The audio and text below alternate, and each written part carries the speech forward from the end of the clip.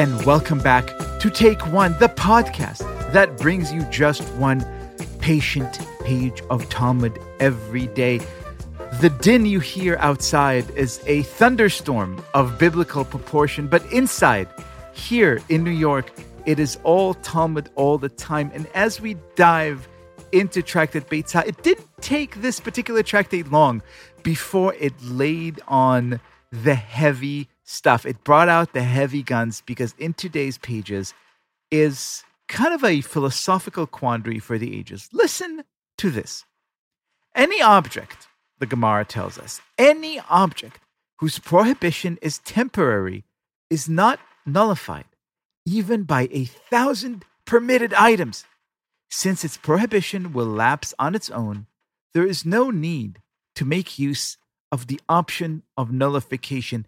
And maybe it's the rain outside, and maybe it's my overactive imagination, but I'm just imagining this scenario of 100 red ping pong balls and then one white ball in the center, making sure that you understand that no matter how uniform, how perfect, how patterned life is, there's always going to be that one thing that dares us to question everything about how we define ourselves and the world. And to help us make sense of this passage, I have the pleasure of welcoming to the show Dr. Michelle Waldman-Sarna, a licensed psychologist who works with schools and camps and just helps kids and adults make sense of the world. And she's here to help us make sense of this amazing passage too. Welcome to the show, Dr. Sarna. Thank you. It's a really big joy to learn with you and your community. So tell us, this seems like a tiny little sentence that contains multitudes. What's going on in here? I love this concept because I think so often we look at life in broad strokes and we think of the majority or we make big generalizations. And I think this passage really invites us to hone in on what can be parts of our perception or the way we look at life, the way we make sense of the world around us that can seem like really small, but really can have an outsized effect on so much of how we understand and process the world around us. And I was thinking of the psychological concept of confirmation bias. And that is a way of understanding a thought process in which we come to our world with an idea, with an understanding, with an assumption. And we use that lens to process so much around us. And it means that we can have thousands of pieces of information presented to us at once. But because of that one idea, that one assumption, we can be pre-selecting which parts of information in our orbit we're going to hone in on and we're going to process and we're going to absorb and how we're going to understand and make meaning of that information.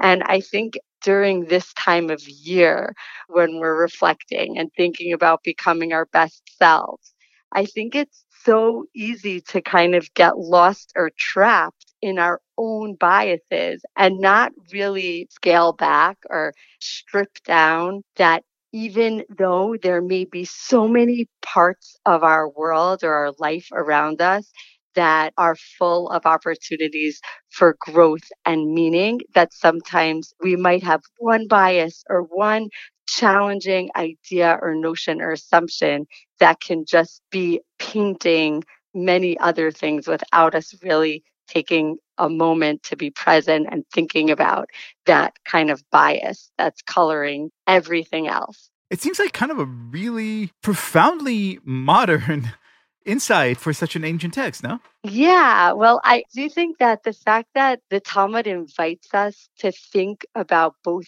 details, to think about one amongst 1,000, and also to take a step back and then look at the majority, also reflects a lot of interplays in our tradition about the individual and the collective. Like when we think of our tefillah during the Yamim Noraim, we're also both approaching God as unique individuals with our whole world of challenges and history and hopes and dreams and gifts. And then we're also like kind of become invisible in this chorus of voices and community, whether it's the people we're praying with directly or the people we're praying for, whether it's the people historically that have used the same liturgy for generations, or people all over the world at the same moment in time that are saying these words. So I think this kind of interplay between every individual and also the collective is something that's very familiar and powerful about Judaism. Dr. Sarna, that is wonderfully put, and thank you so much for being our guest. Oh, it was my pleasure. Thank you.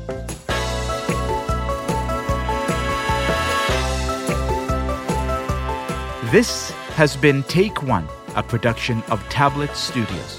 If you enjoy this show, and I hope you do, please go and rate and review us on iTunes or whatever platform you use to listen to podcasts. Each week, we'll be releasing new episodes Monday through Friday, covering the entire weekly portion of Daf Yomi. I'm your host, Leah Leibowitz, and our producers are Josh Cross, Sarah Fredman-Ader, and Robert Scaramuccia. For more information, go to tabletmag.com/takeone or email us at takeone@tabletmag.com. You could find us on Twitter @TakeOneDafYomi or join our Facebook group by searching for Take One Podcast. I hope we've made your day a little bit more Talmudic, and we'll see you again soon.